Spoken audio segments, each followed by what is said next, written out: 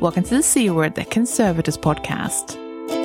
Today we're talking about redevelopments. I'm Jenny Mathiasson, an Objects Conservator based in Carmarthenshire. And I'm Chloe Rumsey, an Objects Conservator based in Manchester. Hey guys. Hi, welcome to the show, our guest host. Yeah, would you like to introduce yourself to our listeners? Yes, hello everyone. So I'm Sean Kelly. I am the Collections and Conservation Manager at the Paisley Museum Reimagined project. Welcome. Thank you for joining us in your, I imagine, fairly busy schedule. Happy to be here. Do you briefly just want to tell us a little bit about what, like, that sounds like a really elaborate title. Like, what is happening at your museum? Yeah, of course. So Paisley Museum is a local authority-run museum, for anyone that doesn't know, and we closed kind of end of 2018 for a major redevelopment project, which includes a major renovation and expansion of the building. And it will also include a complete redisplay of the collection when we reopen as well. So, oh wow, it's probably the biggest project that the museum has undertaken since it opened, and it's been open for about 150 years now. So, it's pretty exciting. Yep, it's a good chance to kind of look at a lot of our collections again, look at how we tell the stories and kind of what stories are being told. So, yeah, it's exciting. And we're also, in addition to displays, kind of making a lot of changes to the building that will make it more accessible, have kind of better facilities at it. So yeah, it's exciting. Sounds it. That's amazing. Is this the first redevelopment you're involved in? At first, kind of one of the size, yeah. I have worked on another project, also at Paisley Museum, where we reopened a publicly accessible collection store in 2000 and start of 2018, I think it was. So I was on that project as well, moving the old collection store into the new collection store, but it was on a much smaller scale than this. So I'm thinking of that as part of the same project, because it's obviously something that they knew about in the kind of like master plan. They knew in the plan this is going to happen next. So I'm thinking of that as part of one project, but it's interesting you're thinking of it as two separate ones. Also, I dare say it's probably better mentally in some ways to treat them as two different projects. But because then you get the completion, the feeling of like, this bit is done. Yeah. And that is really healthy. And it's one of the favorite things that someone I know who's a project manager and who does not just redevelopment projects, but like all sorts of collections-based projects. It's one of her favorite things is that you can finish it. And then there might very well be a grand plan after that you may or may not be a part of, but that there's some sort of completion, like you can put a little bow on it and walk away and go, yes, Tick. I nailed that. Did it. I think I started that collection store project 2016. Yeah, it would have been a long project if I was still on that one. So it is good to break them up. Yeah, I think it is better to be bite-sized. But it's also nice to have done both. The first collections move project, we moved in, I think it was about 60% of the museum's total collection from the previous collection store. And the other 40% was held on site at the museum. So that was kind of nice to then be on both projects to see it all come under one roof. Yeah. I think that's the first time that they've ever had all of it under one roof. So that was good. What was the initial goal when the higher ups in the museum decided we're going to do a redevelopment? Was it always to do a full scale redevelopment? And were those goals always to increase accessibility and redisplay and things like that? So, well, the original plan happened before I came on board the project, but But I think that the main plan was to try and, I suppose if you go right back, Paisley bid for the City of Culture, which would have been 2021. Right. Kind of alongside that, there was like a big kind of push to do a lot of the redevelopment in the kind of cultural sites in Paisley. And yeah, so that was the kind of main, I guess, the idea is to kind of bring cultural sites back into the town centre and hope that that will kind of help with the town centre regeneration. It's fantastic that they decided to do it anyway. And because they obviously, I imagine, quite a lot of work went into doing the bid and talking about the project, and then I suppose individually getting all excited about the different things they're going to do. That it's really good that they prioritise that is something to do anyway. It's brilliant. And just so in case that people don't know, Paisley is 15 minutes drive from central Glasgow, isn't it? It's really, really close by. Yeah. When I visited you for work reasons, which is how I met Sean, I was wandering around thinking, why have I never been here before? It's lovely. There's big squares and there's really wide streets. And the collection centre is in something that I think is the absolute most genius thing ever. And I want Debenhams. I want Debenhams for my museum. The collection centre is in a retail space. Yeah, it was an old Littlewoods department store. Mm-hmm. And so it was a big, massive empty unit. And the council took on and divided it up into individual collections rooms within the one building. So I think that bit is happening more and more, to be honest, because it's currently happening here in where I live in Carmarthen. Is it? The local authority museum is putting a collection hub and stores in what used to be Debenhams. Oh, you got Debenhams. I want Debenhams too. Manchester Debenhams, please.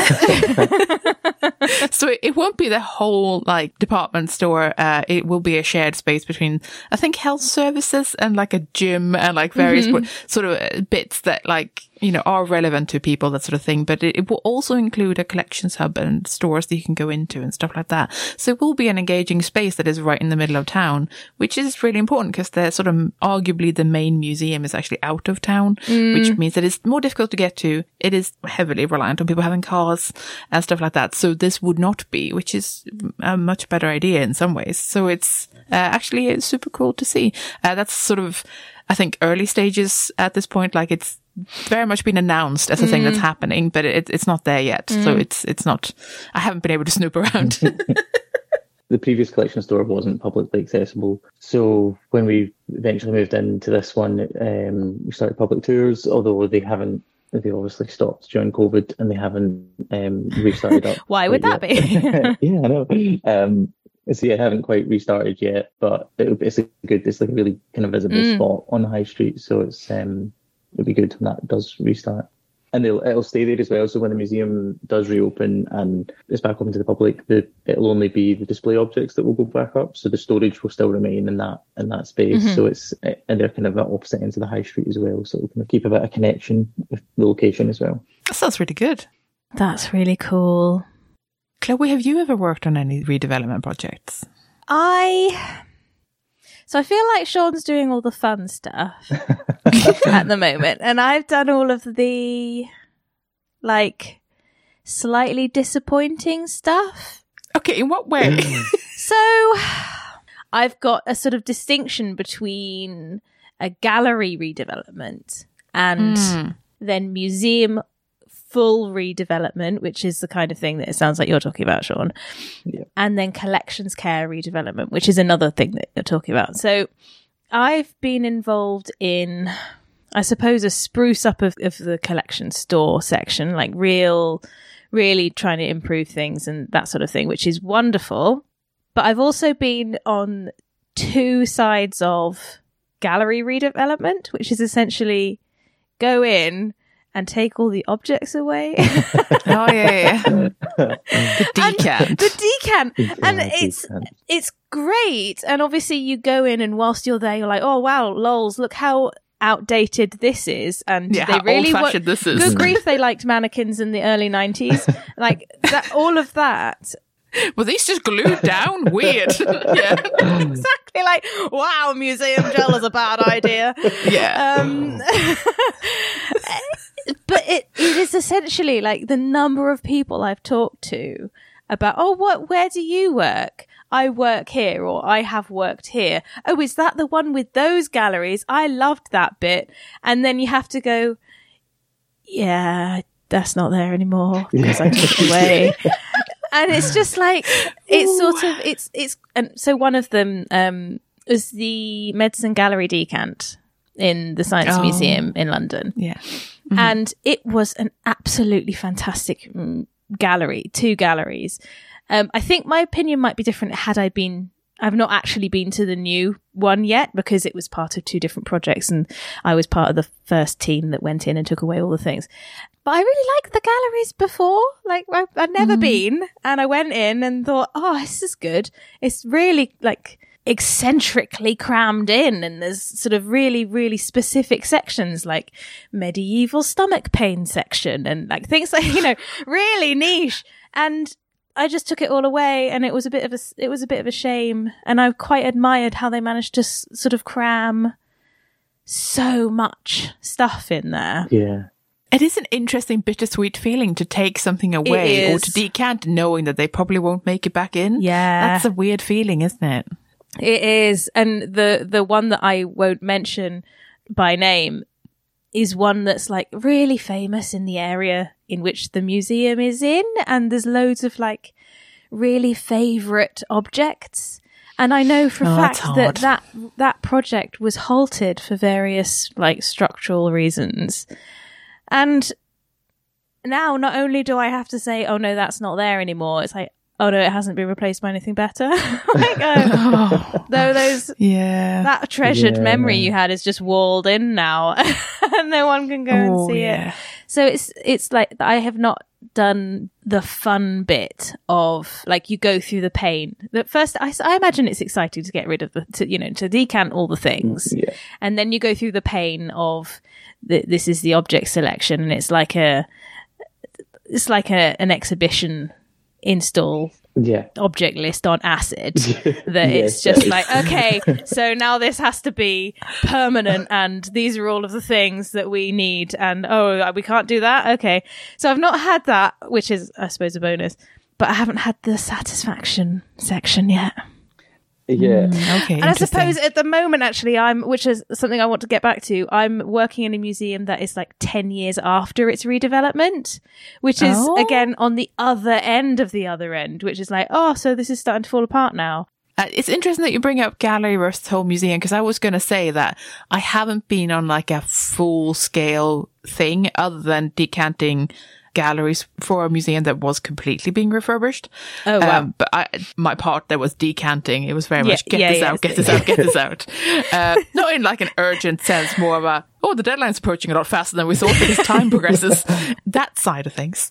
And other than that, I've only been like personally, I guess, involved with like gallery scale revamps where it's like, we're just going to completely redo this. So I think the one that I actually saw from start to finish was just like a single room, not even that big, but it was being completely overhauled, like get all the cases out, put new cases in, put CCTV in because it was part of like government indemnity scheme and stuff like that, so that you could borrow fancier things. You made that sound so exciting and sexy. It's so sexy.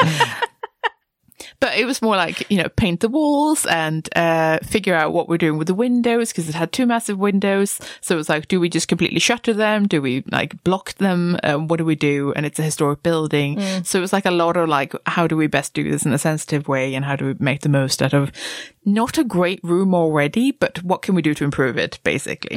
And so that's the only one that I've seen sort of from start to finish, like decant, rip everything out, put everything back together but better, and then put new things in it. Like that's the only one. I have kind of done some of the fun stuff like that, and I like on the kind of the collection store project. It was just the decant essentially that I worked on and moved that in. So the store was kind of designed before I came to that project. For the museum, I came on board at the point where we had just appointed our architects. So nice. I kind of had like a lot more involvement in the kind of building side of things, as well as like the exhibitions, which has been really good. And there has been like interesting conversations and fun things to be part of. Can we tunnel into building design and collections care? Because from my hearsay and things that people have said about new builds museums, it's essentially all architects want a water feature in all of the galleries. Is that right? We haven't. And this kind of plaster really soaks up the water beautifully and then drips it all out over the objects. Is that your experience? We can. I mean, I don't know. I don't think that I'm spoiling anything by saying that we don't have any water features in the museum. Thankfully, from my perspective, there's no. Is that because you went for the chocolate fountain yeah, instead? Yeah, chocolate fountain and at the entrance. I'm there. Yeah, and just objects suspended above it. That's it. Yeah. No, yeah, I think there's I've heard a lot of anecdotes and stories about kind of architects and designers wanting to do kind of off the wall things in museums, but I didn't feel like that anything that was suggested or spoke about was completely from a kind of conservation or collections perspective. So our architects are ALA, Amanda Levy architects, so they have a lot of experience in working with museums. So they've done work with V&A. So it wasn't. It's not their first rodeo. Yeah, it didn't feel like they were coming in to be let's throw all of the objects off the bridge. So kind of they had an understanding of what kind of environmental requirements and stuff would be. But don't get me wrong, there's obviously still competing factors. Yeah, you do have to kind of compromise in some points, but there wasn't anything that was too. Can we ask what one of the competing factors was? And in what way have you compromised? Before we closed, we did a lot of visitor studies to see what people thought about the museum before and what they would want to get out of it. And one of the main things that we got back was that the layout of the building was quite confusing. It felt like there were a lot of dead ends. And part of that is the construction of the building. So it's just been progressively added to since it opened. And it's also built into a hill. So there's just, cool. I think there was something like 15 different levels, even though it's really only three or four floors. Yeah. So it's just it was quite difficult to move around. So one of the things we wanted to do was kind of open it up a bit more. So make it a more kind of circular building, but also to have a bit more light in it and a bit more window access so you could kind of orientate yourself in terms of where you were in the building. But obviously light. Our favourite. So but we worked with the architects to come up with kind of solutions that would bring some of the light back into the building without it being too kind of crazy or too unmanageable. Some of the art galleries have roof lights in them, and they had been covered up in the past, so we opened some of them back up instead of just opening them back up to have pure daylight shining onto the objects. There's got panels on them that are kind of perforated to kind of lower the light levels that will still lighten up the galleries but not damage the objects. It's an interesting point, that, because I feel like historic art galleries in particular, they were very much made to have the sort of skylights, and that's how they were lit. Yeah. That's how they were meant to be enjoyed. So it's both important in terms of as an architectural feature, but it's the point. It's the point of the galleries that it's lit like that. So it is an interesting dilemma to sort of figure out whether you want to retain that or to use that, because it's sort of the purpose of those rooms, which is interesting. And it makes it a really pleasant space as well. Yeah, it does. And lots of objects can take it. Yeah, it definitely makes it more. Lots of them are fine. Yeah. We're obviously in control of what we put out as well, and the kind of exhibition approach we're taking is a kind of story-based approach. So it's not going to be a gallery of textiles or a gallery of ceramics. So it will be a mix, but the idea is that over time those kind of individual displays could be or will be rotated out for different stories. So although we're putting things out and it will be out on longer term than kind of say a temporary exhibition, the idea is that we will kind of refresh the displays and it'll get more of the objects out, but it also means that some of the objects will get a rest and they go back into storage. In case you don't know, Paisley has a big textile industry history. So a lot of people really associated it with the textile industry, and some people even just thought it was like a kind of textile museum. But it's not. The collection of Paisley's really varied. So it's got quite a big art collection, big natural history collection, social history, big ceramic collection. So all in addition to the textiles. So it's kind of a good opportunity to get a lot more of the different collections out as well as the textiles. Yeah, it's really good. So you mentioned the accessibility earlier and changing the layout and stuff to really improve accessibility and stuff. Part of me is interested because when did the bid go in? It must have been 2015. I wasn't involved in the bid, just kind of followed it, but 2016 I started, so I know the council had been working on it before that. So, yeah. So aware. the reason I'm interested in that is because quite a lot of the things that are happening in museums now, like improving accessibility, feels like it's happening in the last few years. But of course, in order to achieve these things, you need to go through an extremely lengthy funding bid process. So is it possible that it's just that we're just really late in actually implementing the things that we've been thinking about for a long time? Yeah, maybe people were like, we actually do need it to be properly accessible, and back in 2015, but it's actually it just takes so long to get any money for these things and then implement it all that we're now in, looking at 2023 and and these things just feel like new things because this is when things are being implemented. I think that's an interesting thought, especially considering like the bigger a project is, the more money you need and the more paperwork there is. Yeah, exactly. As if it's something small, like we'd like to redo a gallery. We'd like to replace just the panels in a gallery, not even the objects.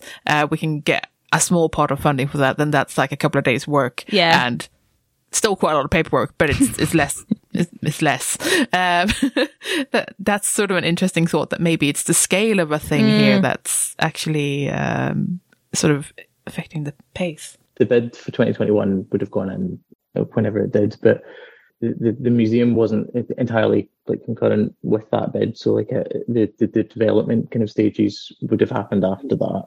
So. And even after we were successful in getting our funding, we were still having like design conversations after that. Even up until recently, we're still having some elements that can be still changed, like still kind of writing parts of the text, that kind of thing. So there are still things that can be, obviously there's now things that are set in place, like the building work's underway, but things can still be implemented even like kind of further down the line in the project, I guess. So if attitudes change, or it doesn't need to be like, so in 2015, we designed how to make this set of text really accessible. And then 7 years later, we've realized that that's not the case. But it's actually just printed now, so tough. Yes. So there is the opportunity to change things, yeah. It does highlight some interesting things, though, maybe when things were costed up, if they were costed up a fair number of years ago, that maybe things don't cost that much anymore, because actually they cost a lot more. Shit! Yes, especially at the moment, yeah. I knew this came up in things like ACE funding and stuff like that, so Arts Council England and stuff like that, because they were really concerned that, like, do people want us to put our efforts into new bids for next year, or do you want us to add money to the existing ones so they can actually happen, because everything's much more expensive? Shit. So they might not happen if we don't give them extra money. And like that's a big concern. I hadn't heard or considered that. That's crazy. Yeah, so like that's the thing. So if things, if you have a quote from 2015, that's probably not going to be anywhere near what it costs now. Like that can be another thing to consider, that maybe the money doesn't cover what it initially should have, just because things are just more expensive. I think it is interesting to think about why we do redevelopments, because I feel like when you see the blurbs from a lot of places, because they do come up a lot, like even if you don't read like the Museum's Journal, even then, like they pop up on BBC and The Guardian and all sorts of places where they're like, oh my God, big place, or even sometimes medium place, small place, does big thing. It does have to have that vibe to it. Yes. Oh my God, a museum is changing something. That does tend to be how it goes.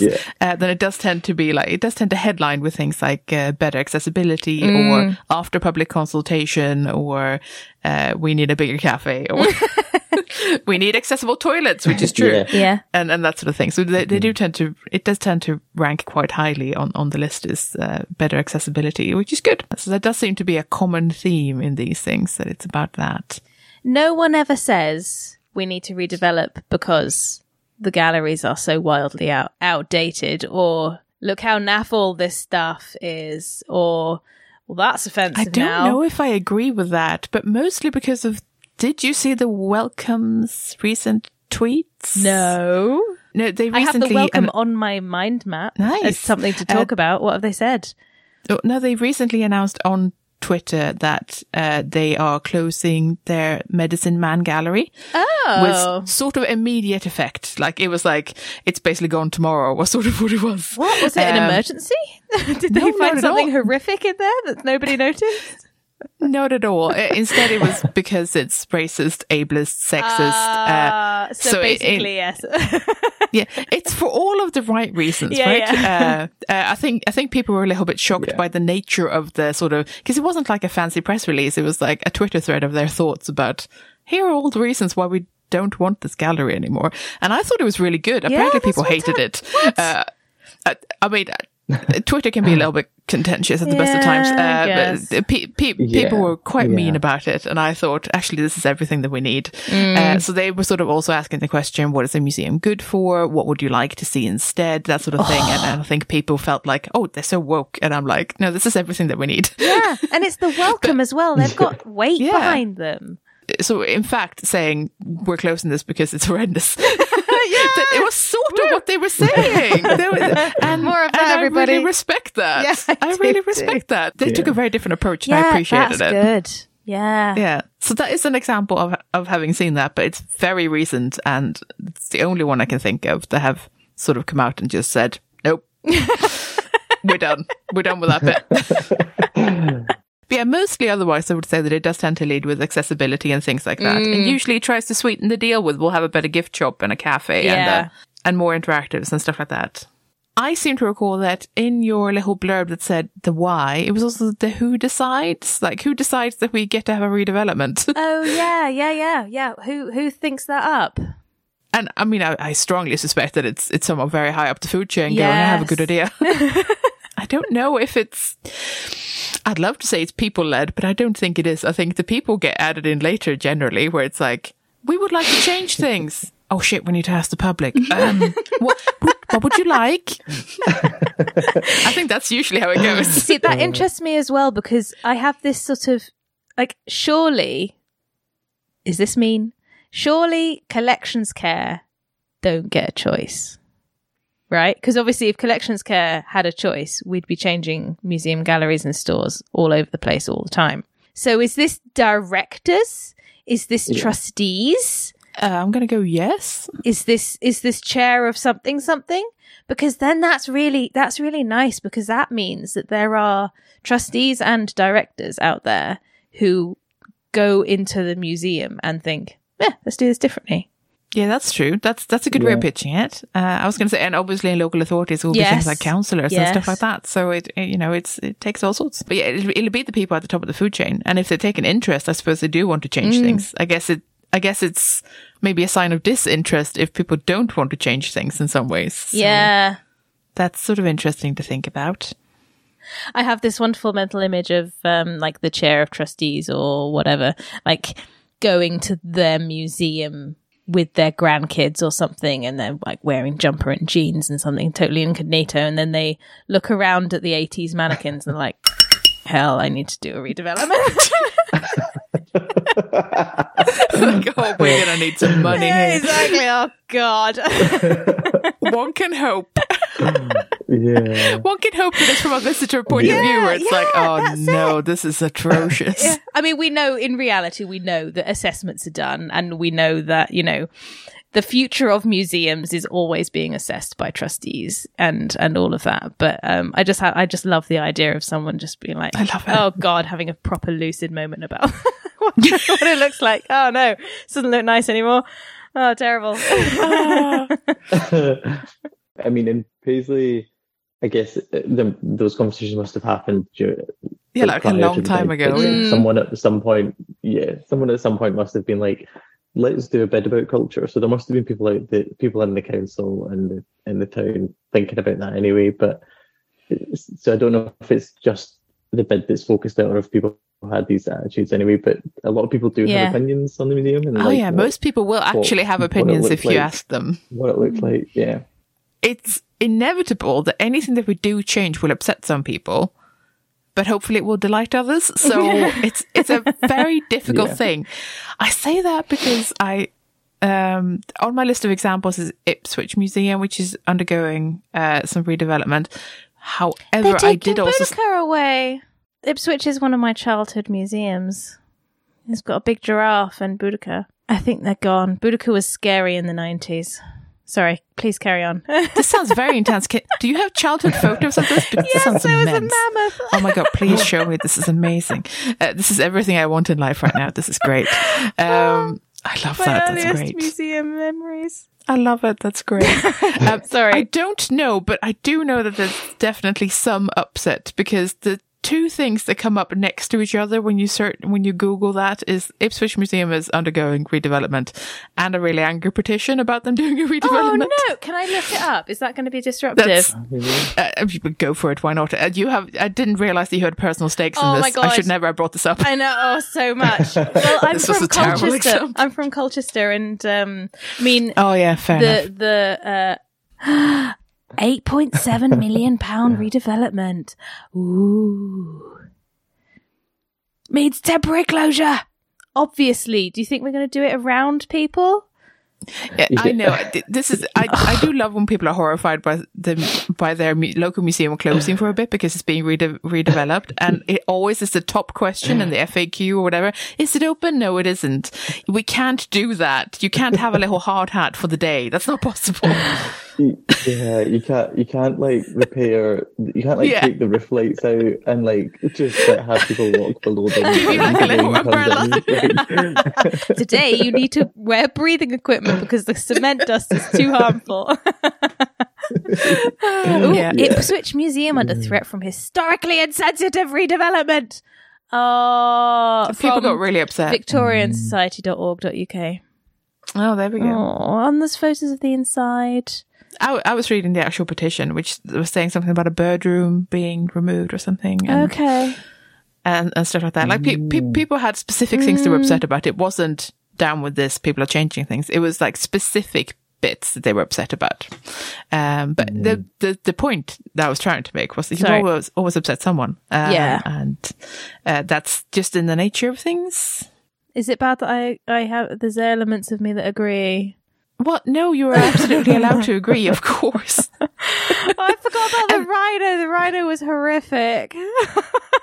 I love all of your favourite things about it are taxidermy. It feels like it's always taxidermy. It is, isn't it? It's funny like that. Like, it's always the taxidermy people remember.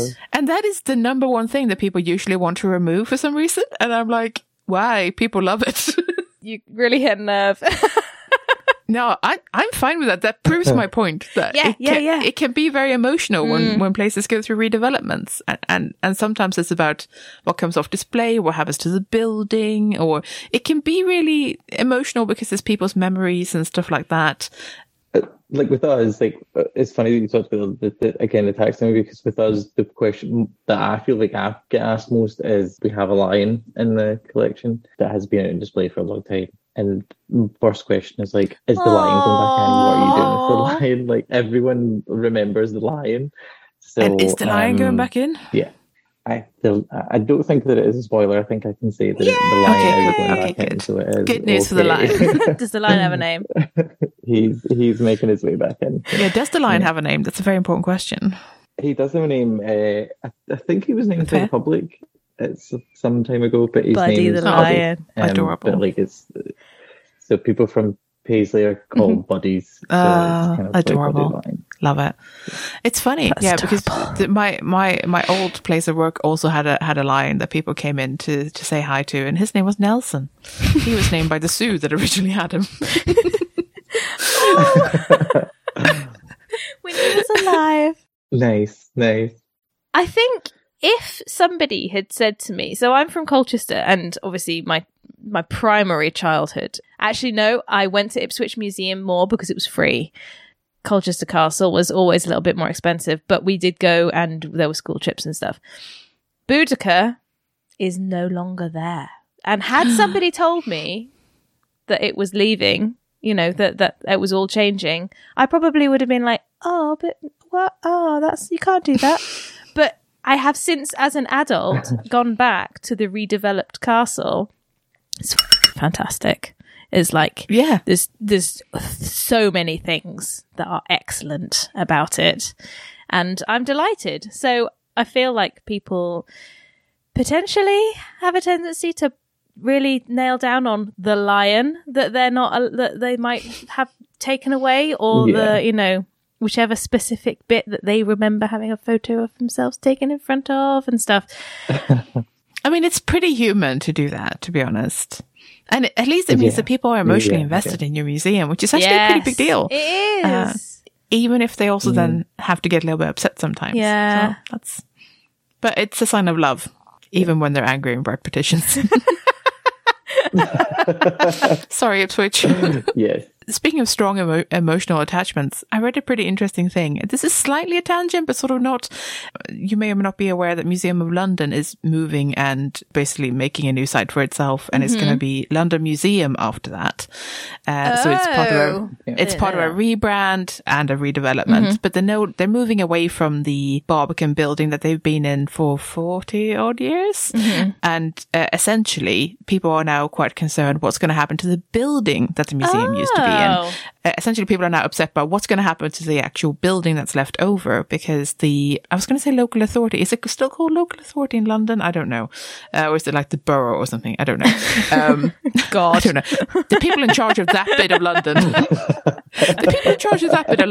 they want to demolish it and build offices, because of course they do. It's London. Wow.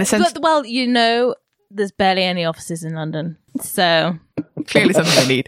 And essentially the locals are sort of up in arms about it, because essentially they're like, well, there's no real reason to. First of all, you promised us a concert hall that you're not building. Nice. And instead you're going to put up offices, which we don't agree to.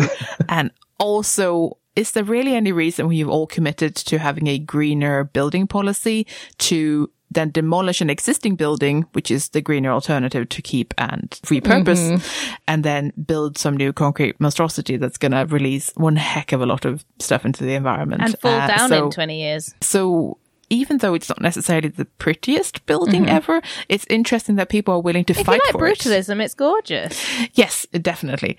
But I sort of like that people are attached to the building and they're like, hang on, I don't know that we want to look at another block of offices. Like, could we just not do something with this? Yeah. So sometimes people are attached to the actual building as well as the entity of the museum, if you see what I mean, and the collection. I think that's lovely. It's another example, like Sean's, of the local community. Yeah, people care. At the museum that I work at, about 12-ish years ago, way before my time there, we had a huge redevelopment, opened in 2010. New galleries, had the old museum building, which is the pump house that was had a huge extension built onto, archive, galleries, floors 1 and 2, conservation studio, strong room, cafe, gift shop, all of this. Really fantastic. But that was over 10 years ago now. And it's getting to the point where there are things about the building that are starting to slow down and break down. And obviously I have no idea how much money we got for the redevelopment. Again, before my time. A shit ton of money. Like $1 million kind of money. I don't know. It will have been more than that. Lots of money, like at least £50, you know? And so, for example... Just a really big novelty check. Yeah, really big novelty check.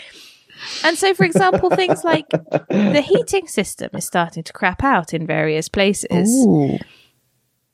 And there are elements of the galleries that we're thinking, no, we want to change that. And, or for example, like... So it's chronological galleries, swoon, and the upstairs is the recent stuff, and we've got a fantastic section on the NHS and the strikes and all of that. But our disability section is tiny. Our migration section is tiny, as is the LGBT plus section, and we've got like. Politics has moved on. It's a politics museum, obviously. Things have moved on so much in the last 10 years. We've got nothing on Black Lives Matter at all. We want to change it, but it's only been 10 years-ish since we changed it last time. What do? It's going to cost like hundreds of thousands of pounds to just change the cooling system on its own. So like that's a really big deal. Yeah. And so we are looking as a museum to redevelop again. But in the meantime, we're doing stuff like changing panels to be more inclusive and use, the more sort of agreed on language and add extra bits and stuff like that. But I don't have a solution. It's just a sort of set of interesting observations that we put all of this work in, and potentially it could be nearly 10 years in the running towards a redevelopment project, and all of the work you put in, and then 10 years after that, you might be looking at doing it again. I realise this could be really insensitive, Sean, because you're like, why do you shut up? Like, no, I think it's like definitely something that we've thought about. I think there's things that you can do as part of a redevelopment project to try and minimise some of that. And I really think it is kind of good to have a kind of impetus to try and refresh the museum again. I mean, refresh is a really good word. But like, also, it keeps it more bite-sized. But if it's just the work is ongoing, then you don't have to save it all up for that magical day when you sort of win the lottery, if you see what I mean. Like, if you can do the work a little bit at a time, and obviously you can't with like something massive, like we need to replace the entire heating system, that's a little bit more involved. However, with things like we can refresh this, or we can change the panels here, or we can actually decant a case and give more space to something like Black Lives Matter, then those are things that are achievable. That is the kind of thing that we're doing, definitely. Yeah. It's an interesting thing. If you say a redevelopment in the next few years, do you mean 10 years or do you mean 20 years? Because if it's, if it's going to be more time than 5 years, then potentially it's worth spending small chunks of money to redo the panel that says something racist. If you're going to be doing that, then potentially, do you want to wait until you can go wholesale? But then if this is a difference between like 60 grand over the next 10 years or 5 million pounds, and then in 20 years, what will 5 million pounds get you? Probably a second-hand car and cheesecake. It's just I mean, the thing about museum work is it doesn't stop, right? It doesn't stop when we've like sealed that case and we walk away. We have to keep doing it. Skip off into the sunset. Yeah, exactly. We have to keep doing it. Just like we have to keep looking after the objects, we have to keep reinterpreting or redisplaying or thinking about how we're welcoming people in and stuff like that. Like it's not like it stops. Yeah. Done. Forever. Never going to change a thing. That's done. No. Redeveloped, tick. Yeah, no, that's not how it works. I think especially if you're in something like kind of local authority or a regional museum where your audience is more local, and although we are aiming to have we're aiming to increase our audience, get more people in, but like ultimately, like the local community will be your main audience. If you compare that to something somewhere like one of the big kind of nationals, or in London or in Edinburgh, that your visitors are less likely to be repeat visitors, so it's not as bad to have those exhibitions out for a long time. But if you've got, how well are you really serving your local community if you've just got the same stuff out for like 25, 30 years and it doesn't change? It's not really, like, just think if you're bringing your kids every, once a month for something to do, then and it's the same stuff all the time. It might. I find this fascinating because on the one hand, I completely agree. And on the other hand, I've seen so many people come in with their grandkids for that one thing they want to show them because they were shown that when they were little. Yeah. Then we're back to the fucking lion again. We're back to that thing. Like, I'm here just for that and I don't care about anything else in this building. They have to be petrified by that lion. Same as I was. So you do get a bit of both, but there's got to be some sort of balance there where maybe like the really firm favorites can maybe stay somehow. That can't be the firm favorite that's really racist. Maybe it's like maybe it can't be that one. Yes. I would like to just put some sparkle around the phrase you just said, say serving your local community, because there's just such a love. Yes, this is what we're doing. We're serving the communities. This is their stuff. Yeah, that's definitely one of the aims of the project, to be more kind of community driven and community led. Tell us when it's opening. When's your deadline is what I'm saying. We don't have an exact opening date yet, but we're due to open early 2024. Very nice. There's some time still. There's some loads of time. Loads of time to conserve all those objects that are in my backpack. Well, I feel like this is the point where we say good luck. Not that you need it. Thanks. Of course not, and you'll totally nail it. Yeah, but you've got a year until the big install is probably happening, whenever that happens. So that's plenty of time, right? Still a good amount of time to do plenty of work before that. That's Slightly panicked face. The fear in my eyes there. No, but it'll be good. It'll be good to see it complete. Be good, like as we were saying at the start, to like tick it off and be like, it's done. Lock the case and open the doors. That'd be good. Oh, that's a really nice point to end on. Lock the case and open the doors.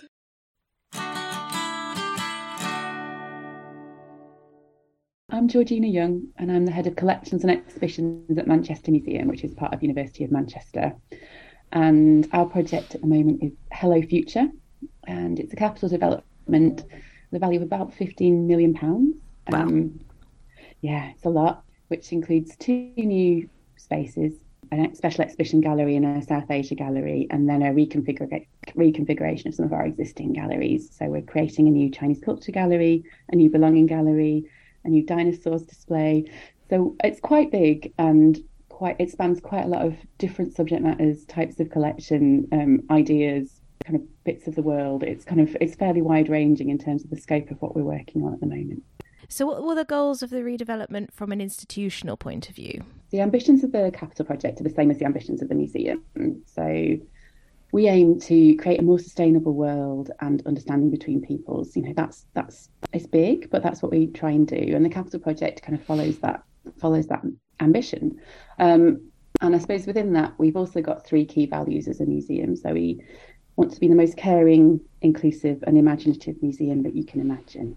So those are the things that sort of values that drive it. And then as a kind of additional sort of thing, we sort of say that we're trying to become the museum that 21st century Manchester needs and wants. So it's about recalibrating a museum that's established in the 19th century, that has a kind of imperial route, into something that actually works for the city of Manchester today and bridges the kind of civic museum and university museum remits that we hold. So we're a bit of both, and we're sort of unique in that.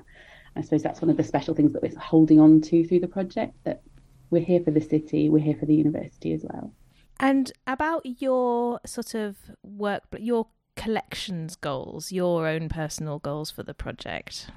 So there's loads of sub-goals to the project.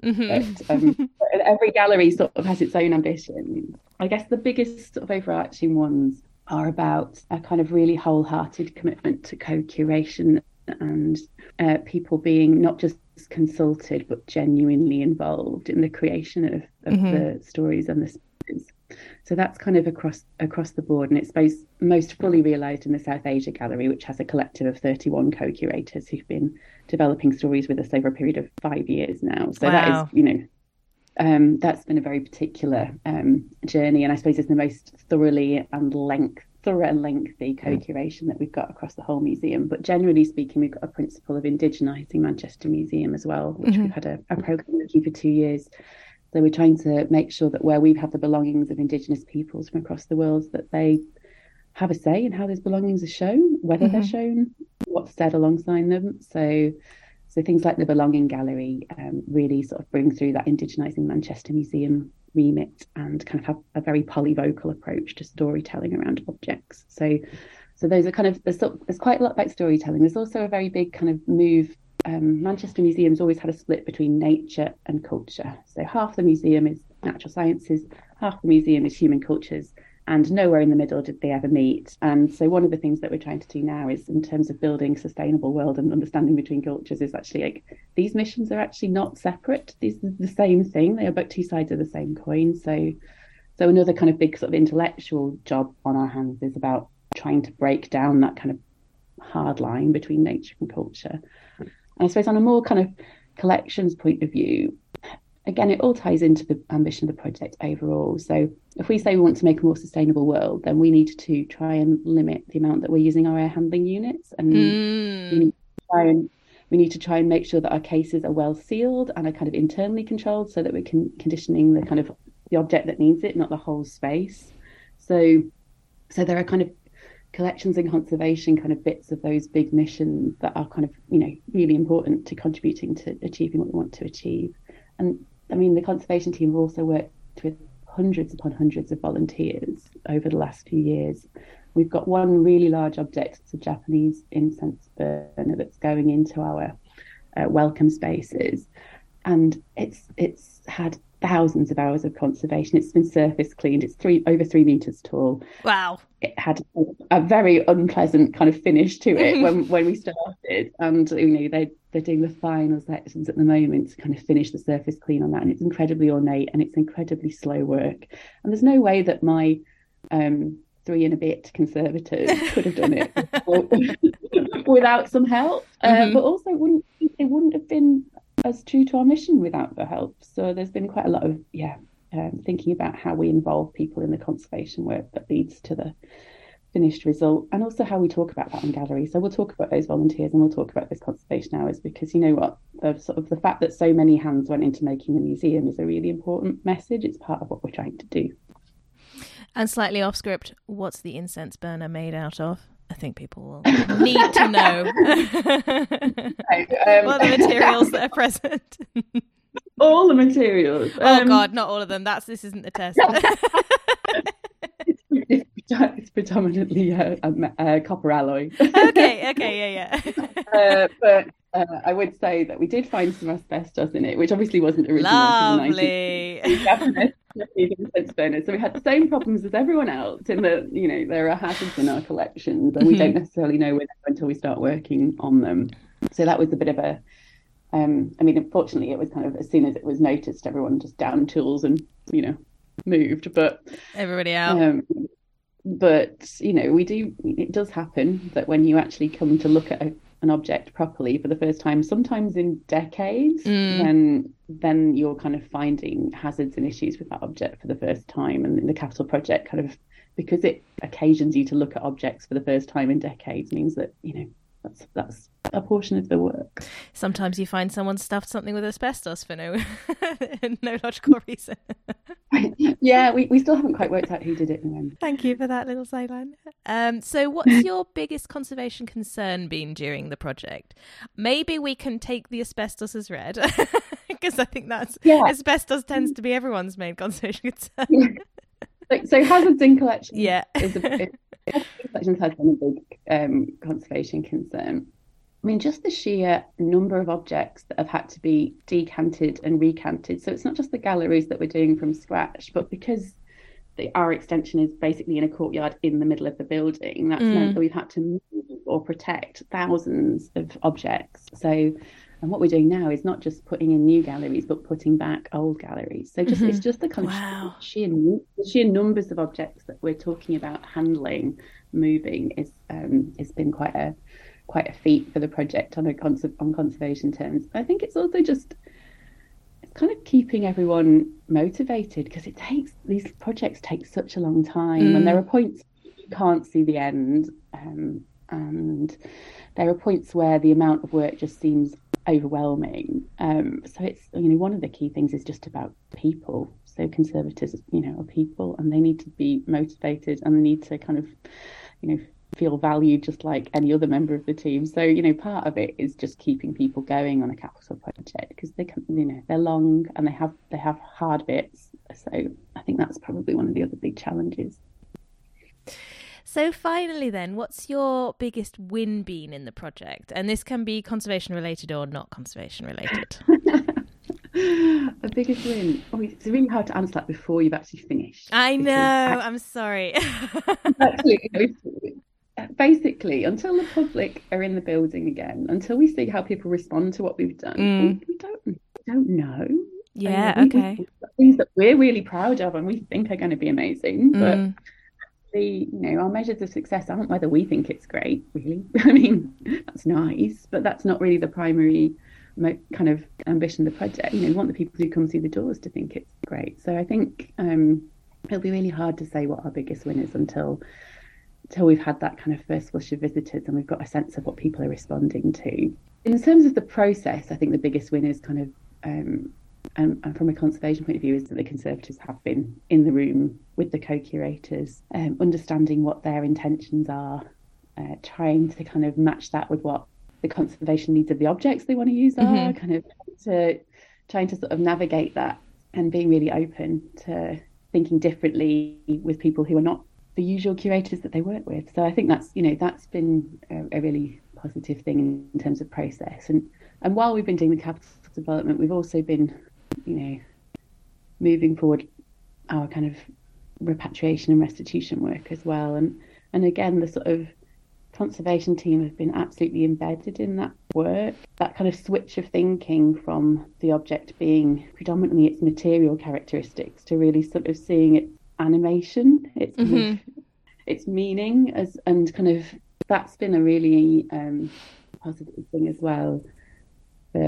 on a conservation side in terms of the process. It's just that everything that the conservation team does is absolutely fundamentally tied to the mission of the museum. And, they've been very wholehearted in kind of sometimes setting aside some professional assumptions in order to look afresh with our co-curators or with the people to whom we might be returning objects and think, well, maybe that isn't the most important thing about this object. Maybe something else is the most important thing about this object. So it's been quite personally for a lot of the team, and for me as well, that's been one of the kind of biggest things that we've got through the project.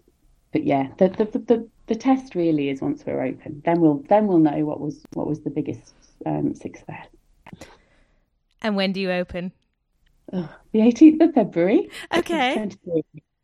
So we're 10 weeks, something like that, wow. Away. Very, very close. So yeah, it's very much trying to keep going, trying to kind of take each day as it comes and kind of be quite nimble in terms of keeping to what we need to do and flexing around the things. It's like, oh no, that one's not the most important one today. We're going to switch to that one. So it's quite it's quite a nice time in some ways because you can see everything come together. But obviously, it's a kind of a little bit of a sprint to the end. Yeah. Well, thank you so much for taking the time to talk to the C Word. And I think we're all wishing you luck for the 18th of February 2023 for your grand opening. And good luck to everyone on the team as well. Yes, thank you. And thanks on their behalf as well.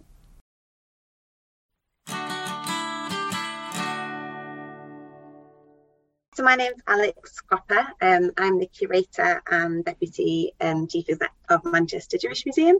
And we last year reopened, and we'd been closed for about 18 months because we had a large extension to our historic synagogue building, which included a new gallery, a new collection store, a cafe, a learning studio, and better loos.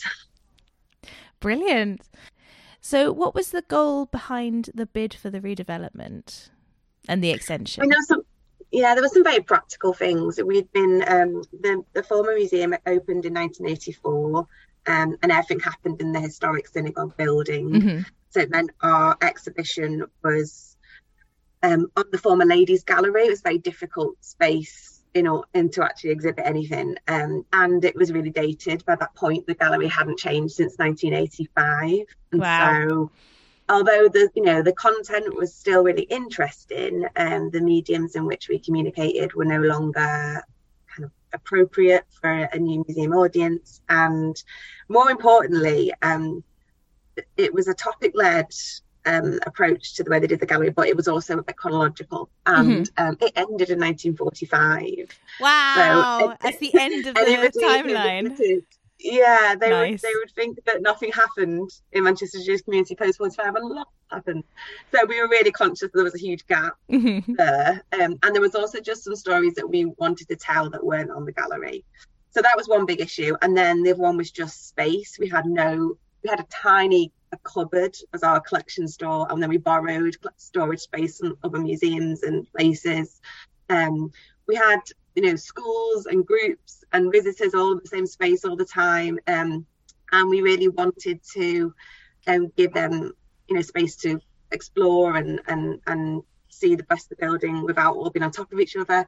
And then we really, really wanted a cafe, not just because we think it does complete a museum visit, but food and Jewish culture are so interconnected, and food plays a part in so many things that we really thought it would be part of the museum experience to have some food as part of it. And what we've ended up with is a cafe that is not just your traditional foods, it's some traditional recipes but with a twist and with our own take on it. So sometimes it's a Manchester twist, sometimes it's the fact that we're a vegetarian cafe, and so we've got things on the menu like your traditional smoked salmon bagel, but our smoked salmon is carrot, so we have carrot lots. So it's twists and it's playful, but you are like learning about Jewish heritage and cuisine at the same time.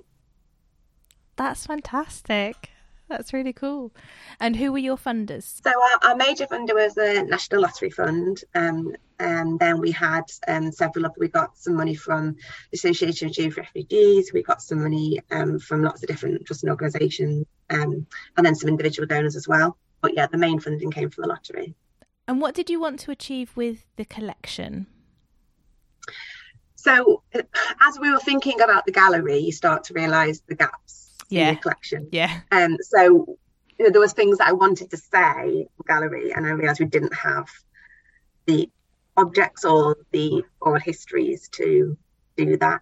And so as part of the development of the gallery, and as we were working up the project, we launched 2 different schemes. One was called the Object Project, and Nice. one was called and one was called Extraordinary Voices. The Object Project was me literally putting myself in every Jewish setting I could find across Greater Manchester. So there was a do going on. I'd pop up there with a table and just asking people what stories they thought should be on gallery, and also if they had anything in the houses that should be in the museum and could be in the museum, because a lot of people don't think them objects are museum worthy, and they are. We've got a very everyday kind of collection here, and so little tiny things people, as part of that project, for example, I accessioned someone's shopping list from the 80s from their Pesach shop, and it's just little things like that I think are amazing that they don't realise and don't think a museum would be interested in. So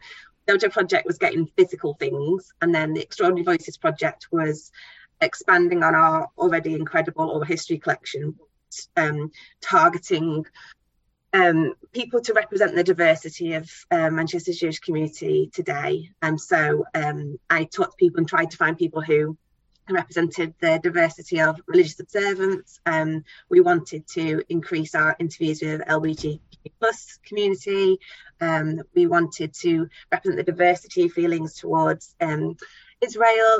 We had all these aims of just spreading that net of who we talk to, that in the 1980s when the collection originated, they weren't the stories that they were after. It was really about trying to catalogue movement and migration of people, and then there was a project looking at interviewing Holocaust survivors and refugees. So it was just the next stage in that progression of who we wanted to talk to as part of the history collection. And a lot of those interviews then, did go on gallery in the redevelopment. Wonderful. So you're about a year from the opening. You opened in 2021, just over a year. Yeah. What's the reception been like? And has there been any residual work you've been doing since reopening? The reception's been great. We've got really positive feedback from press when we first opened, and then from visitors. We're getting many more visitors than we used to get in our former life, and we're getting, in terms of visitor feedback, our ratings, we're getting really high remarks. So it's been really positive. In terms of work we've been doing, we reopened in a lockdown scenario. Mm-hmm. We were developing this project in lockdown. Things were happening from everyone's homes, so it was really challenging. So yeah, some things didn't get done on time and we had to open without them for really practical reasons. For example, there was an interactive that's now up in the gallery, which was I interviewed 11 different Jewish Mancunians and asked the same 6 questions. And there were questions like, what does Sabbath mean to you? Is there anything in your wardrobe that makes you feel Jewish? What languages do you hear? It's things like that. And the point was that we had a huge variety of answers to that, and it's making there's such diversity in terms of observance and tradition amongst the Jewish community in Greater Manchester. That didn't get done because I couldn't physically go and interview people, and I really wanted to do it in person. And so we chose not to do it over Zoom and to wait until we could do it in person, and I could build people face to face. And so that wasn't on Gallery Reopen, but it is now. So there's a few projects like that extended. We wanted to launch an online collection at the same time as reopening, and that didn't happen because of time restraints. I went on maternity leave mid-project, so that was back about 9 months. So that project is ongoing now, and we're trying to do that. So yeah, there's little overflows from that. Other than that, it's just continue what we do. So our programming on site, it's a continuation of the work we were doing when we were closed.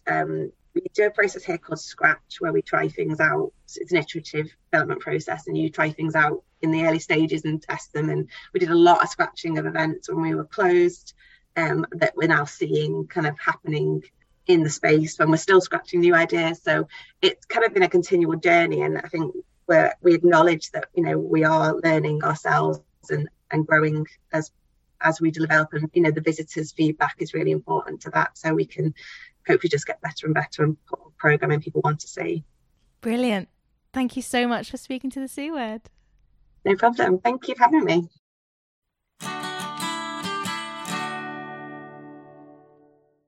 I'm Chris Weeks, and I'm the Collections Care and Conservation Manager at Manx National Heritage. Well, the Manx Museum actually was just sitting on the Isle of Man in Douglas. And you have asked me about developments that we have made to the museum. Yeah. The Isle of Man is peculiar because it's an independent jurisdiction. We don't have access to Heritage Lottery Fund and those big sources of funding that UK institutions sometimes can touch.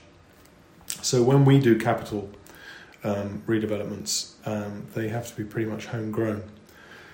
And around about the time when I joined this organisation in 2007, the financial crash decimated our funding stream. We did previously have a programme of gallery redevelopment to improve the displays at the Manx Museum in particular, but not solely. We do have 13 sites, monuments and museums around the Isle of Man on a sort of rolling basis, and that all just went out the window. We have obviously continued to update things and redisplay galleries and redevelop parts of the estate. But it's the flow has been strangled quite severely. I'm sure everybody will recognise those kinds of financial problems. We've all suffered them, haven't we? Since 2008-9. And the ones that spring to mind, we got one that's going on at the moment, and one that we finished in 2018. The one in 2018 was the first dedicated gallery space on the subject of military history that my colleague Matthew Richardson, Curator of Social History here, had been working very hard to try to achieve for a number of years. And a lot of thought went into that, and we were able to use that project as a springboard to have a lot of our very highly significant late 18th century, early 19th century military costumes conserved and mounted. So that was a fantastic thing. But it's typical of the kind of projects that we've had, in that the redevelopment was of a neglected part of the museum complex, which is a difficult space to work in. And it's not a new build project, and none of the things that we're doing are. So it's almost like a sort of a large glorified snaking corridor. Wow. Yeah. But little did we know how easy that was by comparison to what came next. If we'd have known, I think we would have probably quailed a bit. Yes, so next we decided that the time was right The story is very complex, so I won't burden you with it. But we might have heard some of it in June, anyway. Yeah, we might have done. So you're in the midst of it now. We have this motorsport heritage on the Isle of Man, centred around the tourist trophy races, the TT races, and the decision was taken quite some years ago now to create a visitor experience exploring the history and culture of that phenomenon. And we have designated an extremely ancient gallery built in the 1930s and not wholly changed since then as the space that we would redevelop for that. And just as we were getting going, having appointed a design team and so on to redevelop this very large space, for us a very large space in the basement of the original museum here, COVID hit. Yay! So we had to conduct all of our site meetings, all of our preliminary site meetings and our design meetings via Zoom. The museum designers, apart from their preliminary visit when they were touting for the work, had not seen the space and had not had a chance to see us. They've never witnessed the TT. They've never actually visited the TT festival because the TT festival was cancelled. Of course. Because of COVID. Yeah. And they weren't able to travel anyway. So it's been a very inauspicious time to be building a TT motorsport gallery. But it just meant that we had to work extra hard on the communication. We had more meetings and more discussion and we had to get involved in more of the nitty-gritty. The designers were not able to visit the buildings, so if they were designing display spaces or plinths or cases or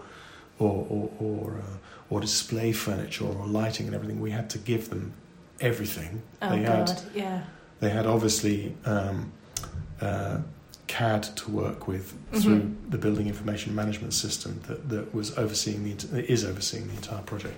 But it's been a nightmare. And then, latterly, to get contractors who could work on the gallery and actually create it, building contractor to do the basic works of, taking out strange extra supports from the gallery space or laying a new floor or putting a lift in or any of the other kinds of things, creating new openings through the walls.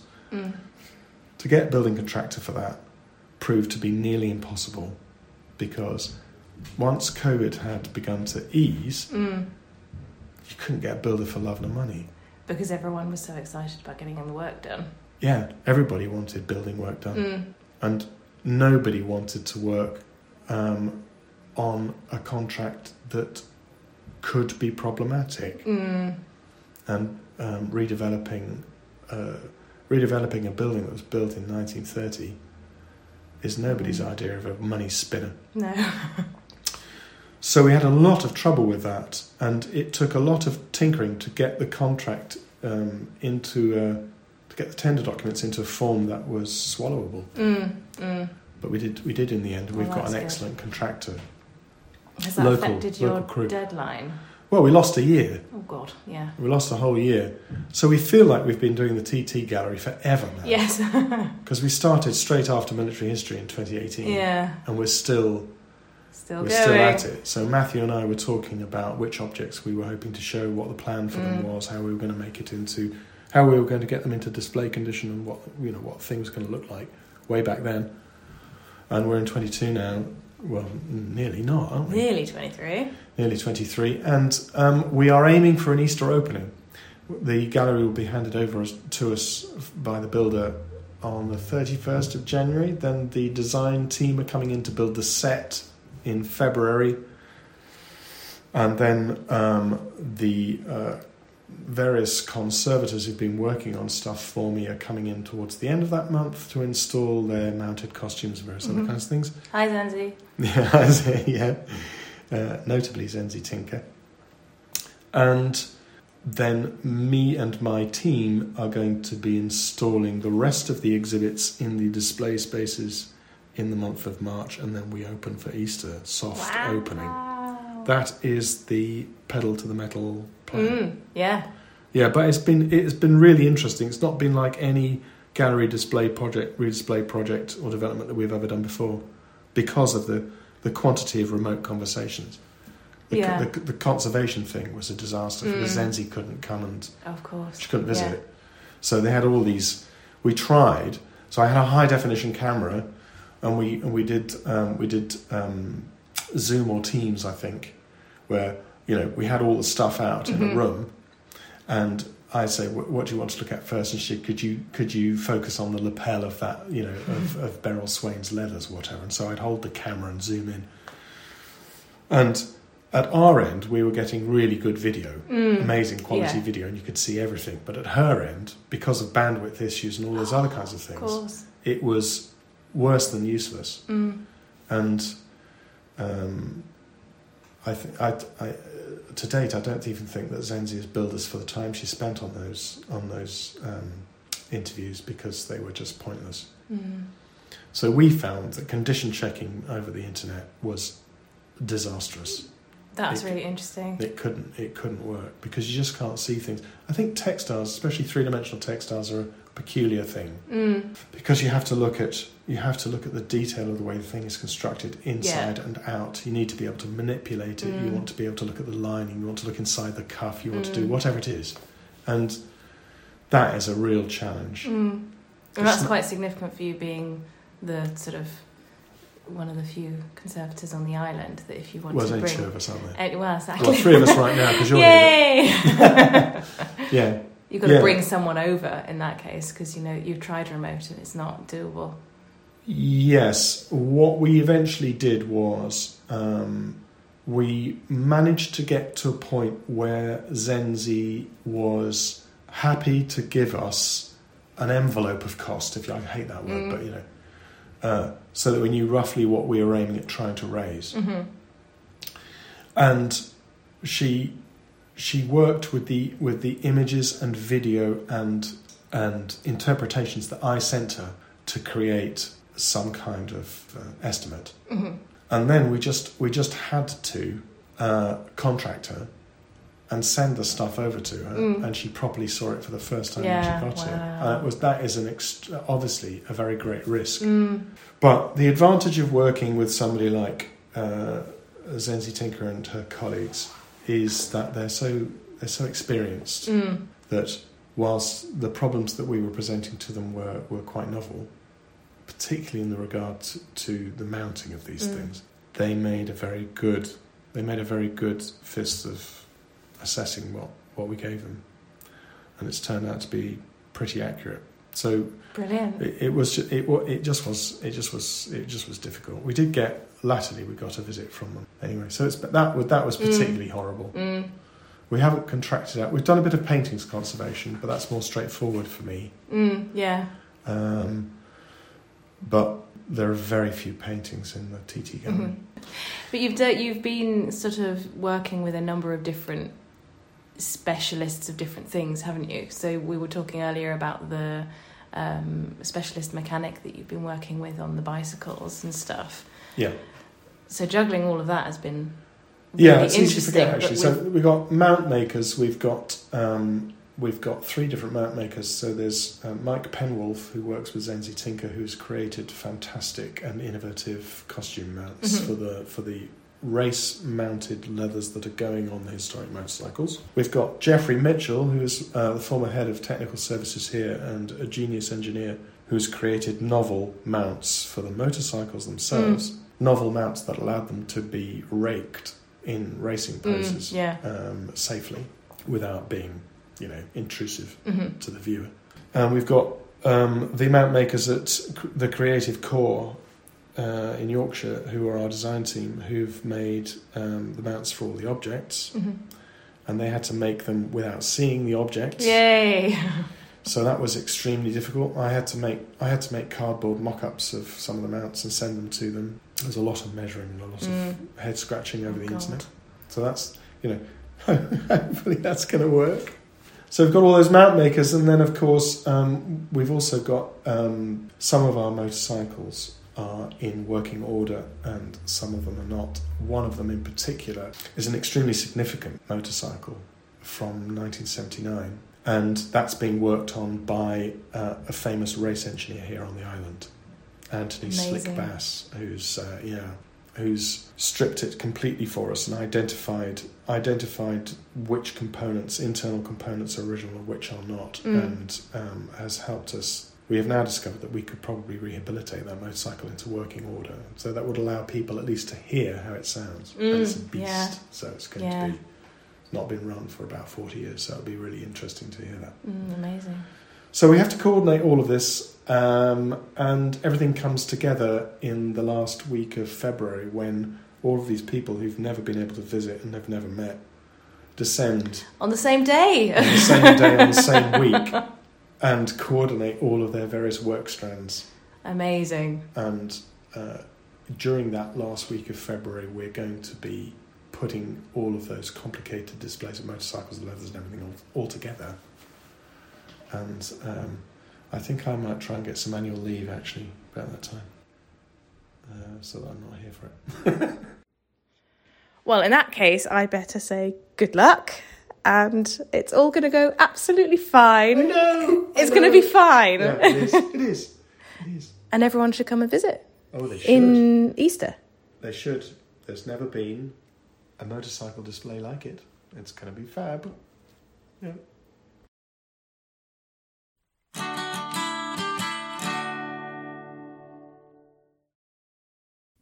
If you're enjoying the C Word and would like to support our work, then please consider becoming one of our patrons. For as little as $1 per month, you can help us keep our episodes online and more of them coming. Patreon helps us meet our regular costs for the show, and also to plan ahead so we know roughly how much of a monthly budget we've got. That's super helpful when you're trying to do something special, like buy a better microphone or save up to go to a special event. Your support also helps keep us free of advertisement. In return, our supporters get access to our archive of extended episodes, which you can only access on our Patreon page. Yeah, for that $1 a month, you get a little extra audio enjoyment.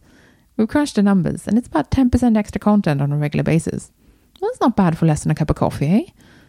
If supporting us sounds like something you'd like to do, then head over to patreon.com/thecword and join our bunch of absolute champions.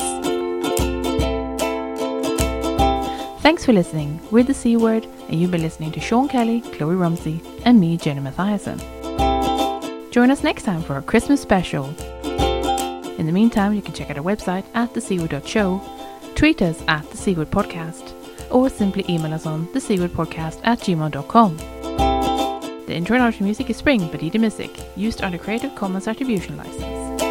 Additional music and sound effects by Callum Robertson. This has been a Wooden Dice production.